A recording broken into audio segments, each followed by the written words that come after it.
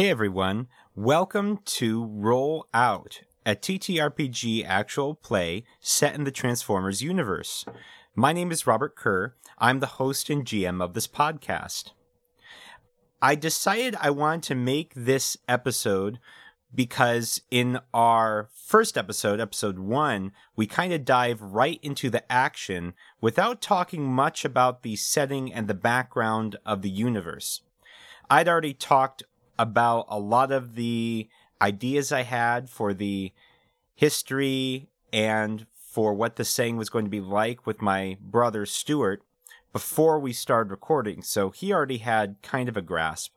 And I thought it'd be useful to just talk about that in this bonus episode 0, just so that you guys could have an idea of what's going on before you listen to the first episode. So when I started this podcast and started trying to imagine the world that this whole campaign would take place in, I really wanted to do something with Transformers, but I also wanted to cross it over with Mecha, kind of like Gundam, and Voltron was also kind of an inspiration, sort of the team of people who pilot giant robots and they have to work together. Like, all three of those ideas were kind of the core concepts behind this. So in our campaign, our main character's name is Adrian. He's a human, and he's a mech pilot. The timeline for this universe, I kind of modeled off of the original Transformers cartoon. So the way the history is written, in 1984, the Transformers arrived on Earth.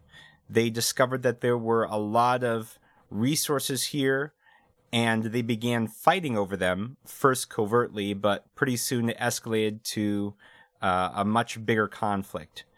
Around that time, the humans first become aware of the Transformers' presence, and shortly thereafter, the Autobots approach the humans and create a peace treaty with them.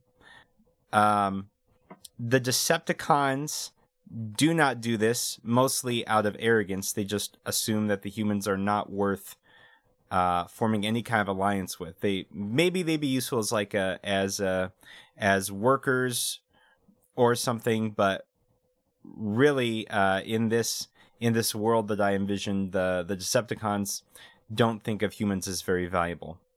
The Transformers, however, not the Transformers, the Autobots respect humans and form an alliance with them, and it's through this Transformer-human partnership that the Autobots are able to mostly drive the Decepticons off of Earth, and that's by 1987.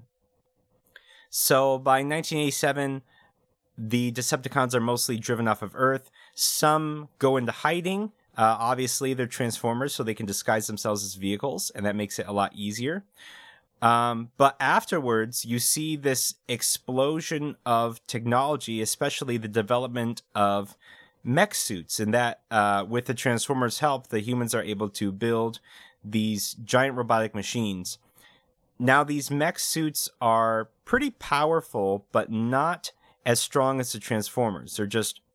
They are not as fast, not as strong, and they haven't been able to nail down the ability to transform yet. This escalation of technology applied to the military creates an arms race around the world. So this is after the Transformer War. The Autobots are cooperating with humans, and most countries have some kind of treaty, and the Transformers are sharing technology.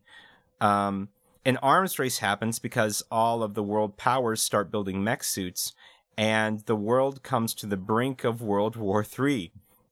Now, just a disclaimer, when I came up with this material, the conflict in Russia had not happened yet, so that if that's a little too on the nose, I kind of apologize for that. But in this case, in this world, the Autobots manage to de-escalate tensions literally by peacekeeping. Whenever fights break out, they get in the middle and say, hey, knock it off. So the Autobots spend this period of time acting as peacekeepers, And once tensions are de-escalated and the world powers sign treaties and agree not to fight, and it's mediated by the Autobots decide that it's too risky to share any more military technology with the humans. So they only give the humans technology that can obviously not be misused, and they're a lot more careful with how they do that. Skip forward to the present day of our campaign is 2005. I kind of pulled that date from the Transformers the movie, because that's when the events of the animated movie that hit theaters took place. And so a lot of the kids that were young or were growing up when the Transformers first arrived on Earth are now adults, and a lot of them want to become mech pilots and everything, and that's how Adrian gets pulled into the story. He's a young man who wants to be a mech pilot. He's kind of Stu will talk a little bit about his character in episode 1, but he's kind of a social outcast, doesn't really fit with any of his classmates or the other pilots at the academy. But yeah, so that's the whole groundwork, and we'll follow Adrian's arc and his team's arc through this campaign. But those are the highlights of the alternate history that I had come up with. Yeah, and we'll be developing more of the story as we go along and see how the campaign plays out. But those are the main points that I kind of wanted to just talk about. So yeah, I hope this short episode was helpful in understanding and visualizing the setting. And that should about wrap things up for this podcast. Thanks so much for listening. I hope this podcast was helpful and that you enjoy our first episode of Rollout. My name is Rob, and I'll see you next time.